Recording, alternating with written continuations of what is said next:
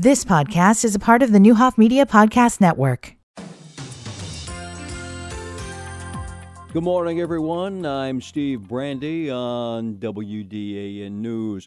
The Danville Area Community College Board of Trustees has approved a new associate degree program for speech-language pathologist assistant. Instructor Burgundy Nicholson said after the Thursday meeting last week that this is a field that simply needs people and needs training. By providing this program and by training assistants, we'll be able to kind of fill in the gaps that currently exist, help our clients grow and develop their communication skills, I think is absolutely critical.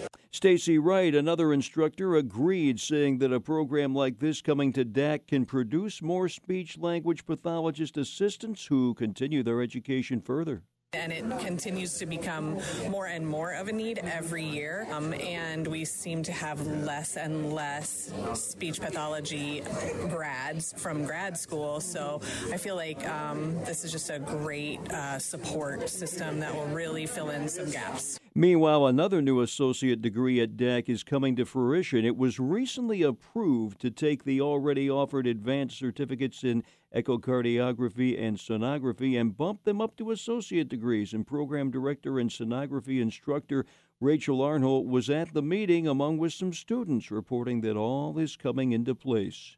We just recently got all of the courses that we developed, so we're making moves and courses start in the summer. Some other recent good news at DACC was the awarding of $550,000 from the Illinois Works Pre-Apprenticeship Program. Program Administrator and Professor of Technology Doug Hunter says DACC's semester-long pre-apprenticeship program, which serves up to 60 students per year, is patterned after union apprenticeships. For example, students in the program are paid $14 per hour to participate. Hunter says the Illinois Works funding will help with that and more. We do have to use a lot of that to equip our lab. We do have the lab space, so we've got to buy machinery and all that. And we give quite a bit of money back to the student. And also during last Thursday's DACC Board of Trustees meeting, Clinical Coordinator for Radiologic Technology Madison Harrison was awarded tenure at DACC by a vote of the Board of Trustees. Well, a Northern Illinois Native American group says they want their land back. The Prairie Band Potawatomi Nation says the federal government seized its land near DeKalb in violation to treaties agreed to around 200 years ago.